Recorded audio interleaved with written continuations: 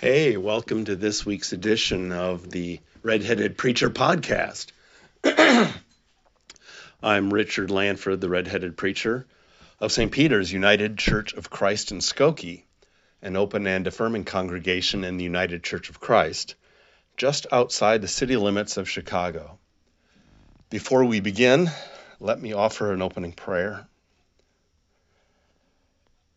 Spirit of God, fall afresh on us.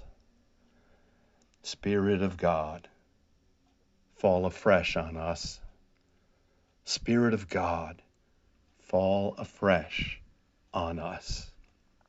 In Christ's name, amen. Today's message is called The Life of Faith, from whom, for whom, through whom. The scriptures, as you'll hear them, are from Deuteronomy 18, verses 15 through 20, 1 Corinthians 8, verses 1 through 13. That's where the sermon's coming from. And the Gospel of Mark 1, verses 21 through 28. Our lector is Beth Lanford. And let's begin, shall we? The Old Testament lesson is Deuteronomy 18, verses 15 through 20. Moses is addressing the people before they cross over into the Promised Land. He speaks of a prophet to come at some point after him by the design of God.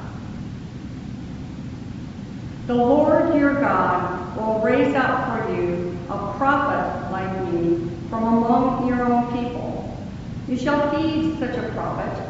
This is what we requested of the Lord your God at Horeb on the day of the assembly, when you said, "If I hear the voice of the Lord my God any more, or ever again see this great fire, I will die." Then the Lord replied to me, "They are right in what they have said. I will raise up for them a prophet like you from among their own people. I will put my words in the mouth of the prophet, who shall speak to them everything that I command.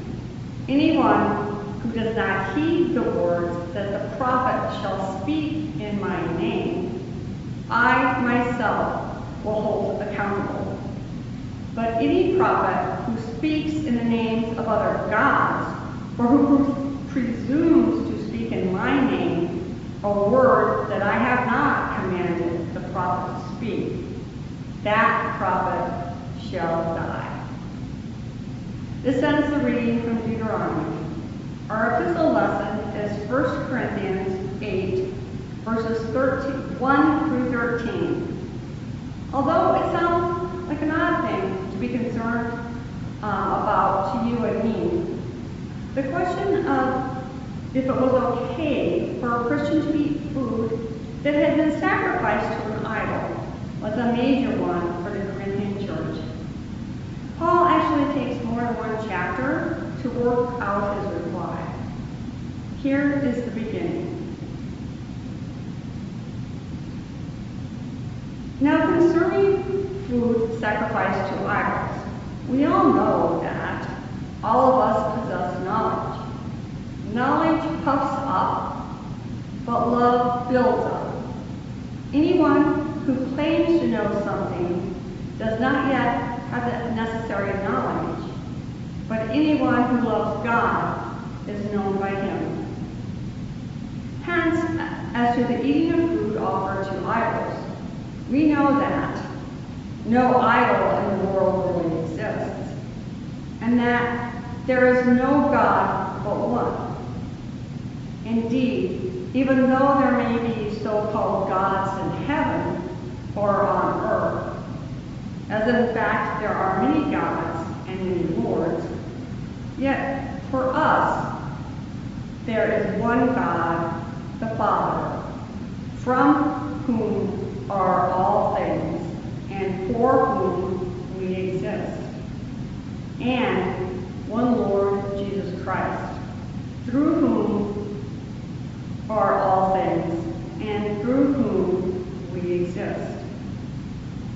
It is not everyone, however, who has this knowledge, since some have become so accustomed to idols until now, they still think of the food they eat as offered to an idol, and their conscience, being weak, is defiled.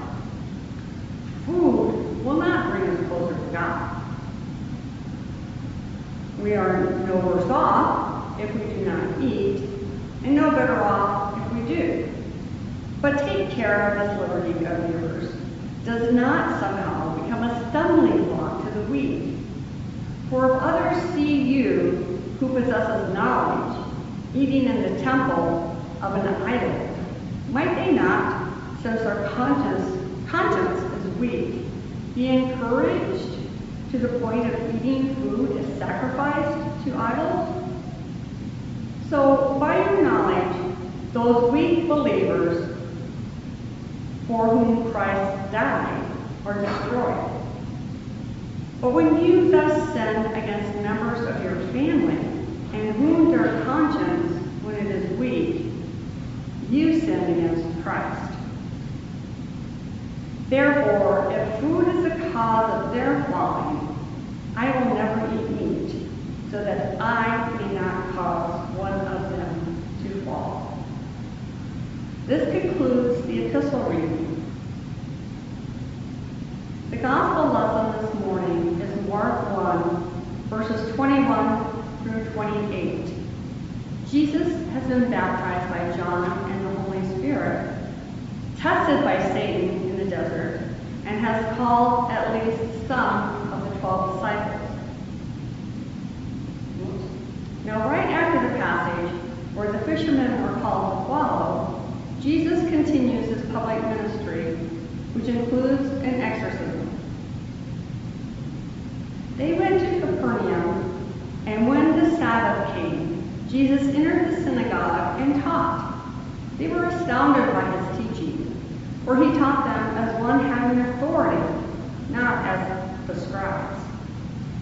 Just then there was in their synagogue a man with an unclean Just then there was in their synagogue a man with an unclean spirit, and he cried out, "What have you to do with us, Jesus of Nazareth? Have you come to destroy us?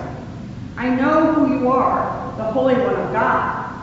But Jesus rebuked him, saying, "Be silent and come out of him." And the unclean spirit, convulsing him and crying out with a loud voice, came out of him. They were all amazed, and they kept asking one another, "What is this? A new teaching with authority? He commands even the unclean spirits, and they obey him." At once his fame began to spread throughout the region of Galilee. Here ends the reading of the gospel lesson and our scriptures for today's service. May God add a blessing to our continued thinking about this, the Word of God for the people of God. Care for the earth, the value of human life. Why are you here? What makes life worth living, or seems to give life to you or me? These are pretty basic questions and/or topics for discussion and even policy. This does not mean that they're not complex. Talking about the values of human life, for instance, can bring us to talk of abortion, capital punishment, anti-racism, health care, and war, just to name a few.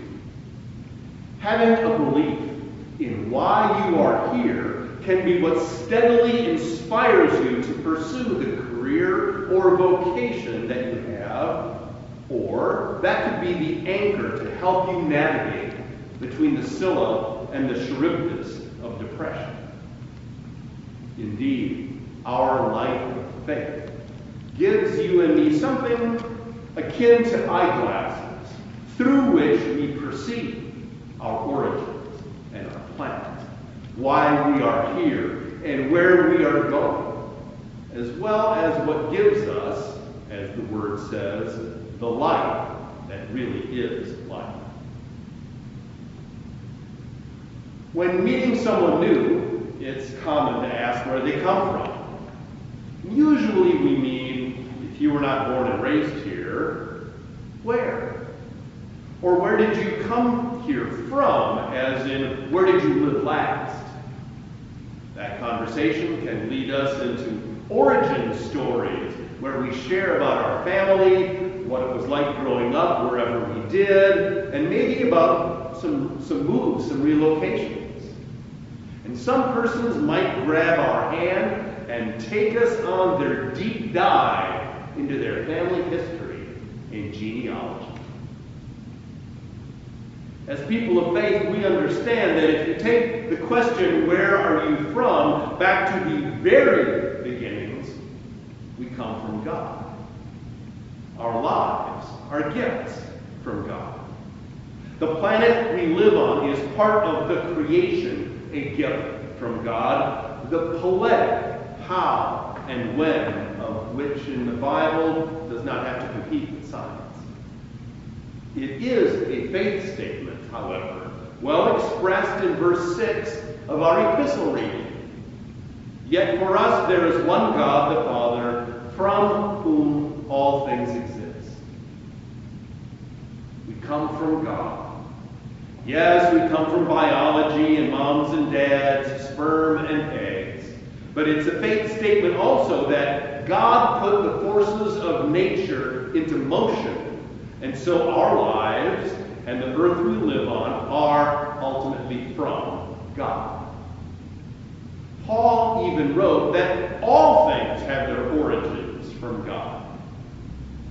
When you and I remember, Scripture asserts that God made us in the divine image, and that God breathed God's breath into the body of dust, giving life. We have other ways where faith sees us having God, the source of our life, and what a life it is. To me, this means that our lives have a sacred quality about them, a soul, if you will. Now that changes the discussion then when we get into the value of human life, let alone when it begins and is viable as human life. Our lives of faith, regardless of where we are on abortion or the death penalty, at least takes into account that we come from God, quote, from whom all things exist. If you are of a certain age, you'll remember the poster hanging up in school showing a child and the words, "I know I'm somebody, because God don't make no junk." You got it. Our life of faith perceives that our life is not just physical, temporal, and haphazard, having no link to a maker of all. Through nature's God, we all are from God, made in God's image, so God doesn't make any junk, and in my belief anyway, because we're made in God's image and have this breath from the story of the man of dust, in my belief, that means that humans have something sacred in our very existence because of that. Heck, that not only guides our contributions to discussions about the death penalty, abortion, the care of God's creation of earth, sea, and sky where we live, but also how we treat others who also are from God. The belief that we are all made in God's image, and by virtue of that we all deserve equal treatment under the law and under the gospel, was and is a driving principle of liberation movements. This includes the struggle for civil rights 60 years ago, women's rights, the ecology and environmental movements, and of course, of LGBTQ plus persons. From God, our lives and all things, claiming this and letting it shape how we live with ourselves and others is part of the life of faith. Let me go back a few years with you, members and friends of St. Peter's. I do not recall just when I started it to sometimes end prayers with the phrase, "We are here for you." I used it primarily in the prayers that began church council meetings and later expanded to meetings of other groups at our church, including sometimes Sunday worship. I really like what it says. And I guess Paul did as well. Going back to our epistle lesson he wrote, "Yet for us there is one God the Father, from whom all things exist, and for whom we exist." We exist for the Lord. In his context, Paul was talking about the Corinthian church members recalling the foundation of their unity and thus being considerate of the lesser developed spiritual maturity of some believers as regards the eating of meat, which originally was from a sacrifice to an idol. We exist for Christ and not for the self-centered exercise of our Christian liberty when it might adversely affect a believer who would be badly confused, if not worse, by what we do. What is our purpose? Like I said at the beginning, why are we here? The life of faith knows, quote, for whom we exist. That helps answer the questions. Our purpose can become pretty specific around how we use our God-given gifts in answer to God's specific call, and it can be very general. We may not always know what our purpose in life is, or at certain times in our life, and that quandary is not limited to students in high school or college. It can be a tearing, wearing question some of us ask ourselves whenever it comes. What is my reason for living? Why am I here? What's my purpose? For starters, we are here for God, for Christ. We exist, Paul wrote, for Christ. It reminds me of what we heard Dan Gunther read from 1 Corinthians 6 2 weeks ago, that we are not our own, but we were bought with a price, that being the blood of Christ on Golgotha. Our bodies are also temples of the Holy Spirit, which we have within us from God, who is the Spirit. We are not our own. We belong to our Maker and our Savior. We belong to the one who so loved the world, including you and me. We are here for, we exist for Christ. Christ is our raison d'etre. He's got stuff for you and me to do. People to encourage, to love, to help out, or to let them help us out. God's got a planet for us to do what we can to clean up and be good stewards of. There are systemic injustices for us to tackle as a people. There are hungry persons to feed and hunger itself to eradicate because we exist for Christ, who served and loved. So we love and serve. We are here for Him.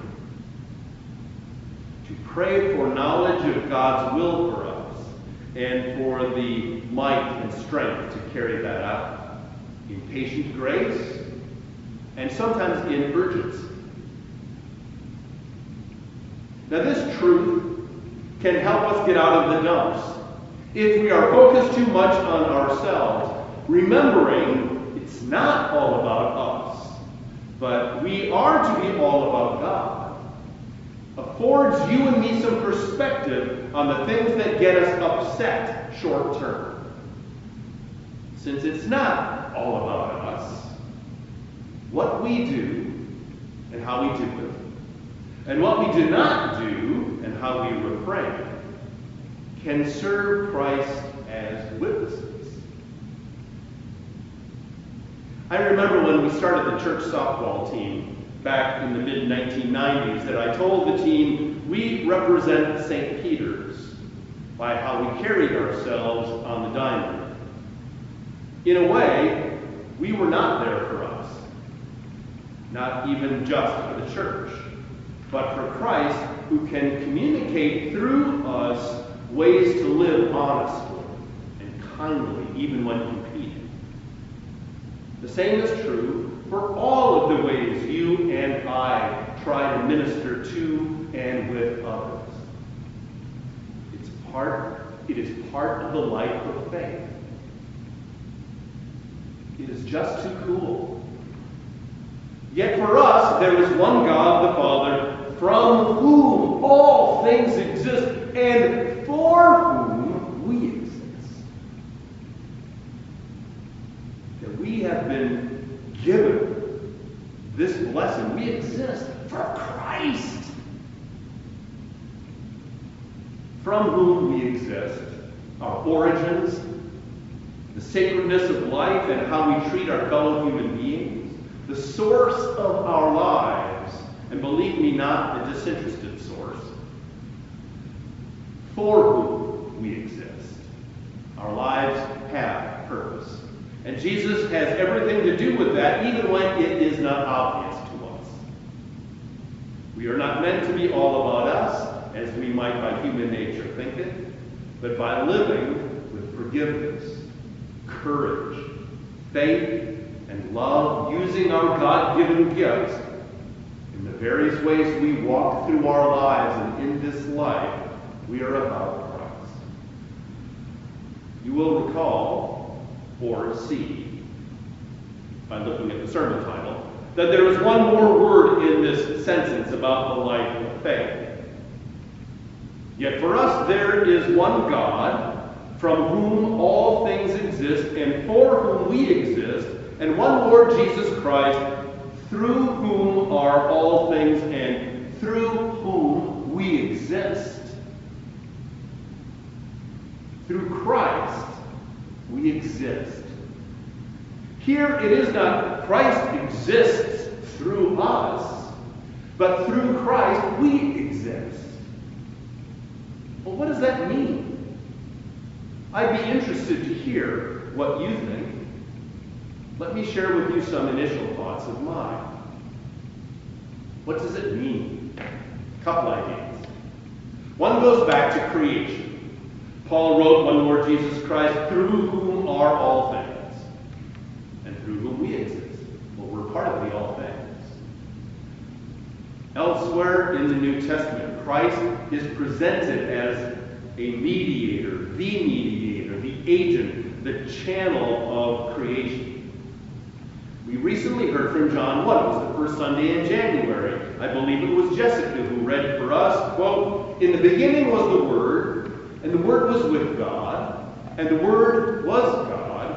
He was in the beginning with God. All things came into being through Him. Without Him, not one thing came into being. What has come into being in Him was life." Christ, through Christ, all things came into being. He's the Word. In Colossians 1, verses 16 and 17, we read of Christ, He is the image of the invisible God, the firstborn of all creation. For in Him, or by Him, all things in heaven and earth were created. All things have been created through Him and for Him. He Himself is before all things, and in Him all things hold together. Lastly, Hebrews 1, verse 2 gives us this. But in these last days, God has spoken to us by a Son, whom He appointed heir of all things, through whom He also created the worlds. So hearing in 1 Corinthians that we exist through Jesus Christ may relate very well to Christ being the agent of creation. Another way I think of this is as a channel, conduit, or even a kind of union. This is a perfect, imperfect analogy, as all analogies are. For electric current to get to a light bulb, it courses through wires, or conduit. The end result is the bulb lights up when the switch is flipped, assuming the bulb and the switch function. The light exists, lights up. The light exists through the wires and the current coming through them.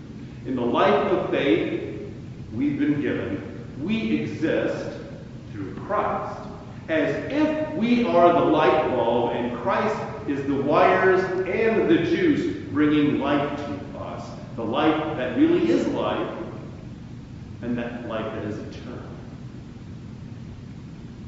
I also thought again of softball. Through softball, we had fun. People got to know each other, friendships were formed or made stronger, and folks got a connection to St. Peter's they may not have otherwise had. Through Christ, we may or may not have fun, but we do have that life. Through Christ, we exist from God and for God. We have our being somehow through Him. Lastly, perhaps because one of our church friends had a baby January 18th, I thought of a baby going through the birth canal, assuming it's not a C-section. Although that is only temporary, going through it is the way to breath and life. In a life of vibrant Christian faith, Christ is, if you will, the birth canal. We go through Him into existence as people of faith. And therefore, through Him, we exist out in the world. The flaw in the analogy is that such a voyage is physical and temporary. You and me existing through Christ is our whole life long. So, when someone you know is wondering what it's all about, or we need to reconnect with anchors of a life of faith, or we need help in remembering some basics about why the church believes what it does about human life, even if we disagree. Let's remember. Let's remember, draw strength and joy from this. We are from God, for God, and exist through Christ. May these continue to energize and animate your life of faith and the life of this church. Amen. God bless you for tuning in to this edition of The Red-Headed Preacher. This was a different kind of message than some of mine, but those words and the way they hit me really led me, after much time looking at different angles on the passages, to lift some of those basic things up. So I hope you found value, too, in listening as I did in writing and in preaching. God bless your week. Thank you for tuning in, and may we all stay healthy and safe and helping others. Amen.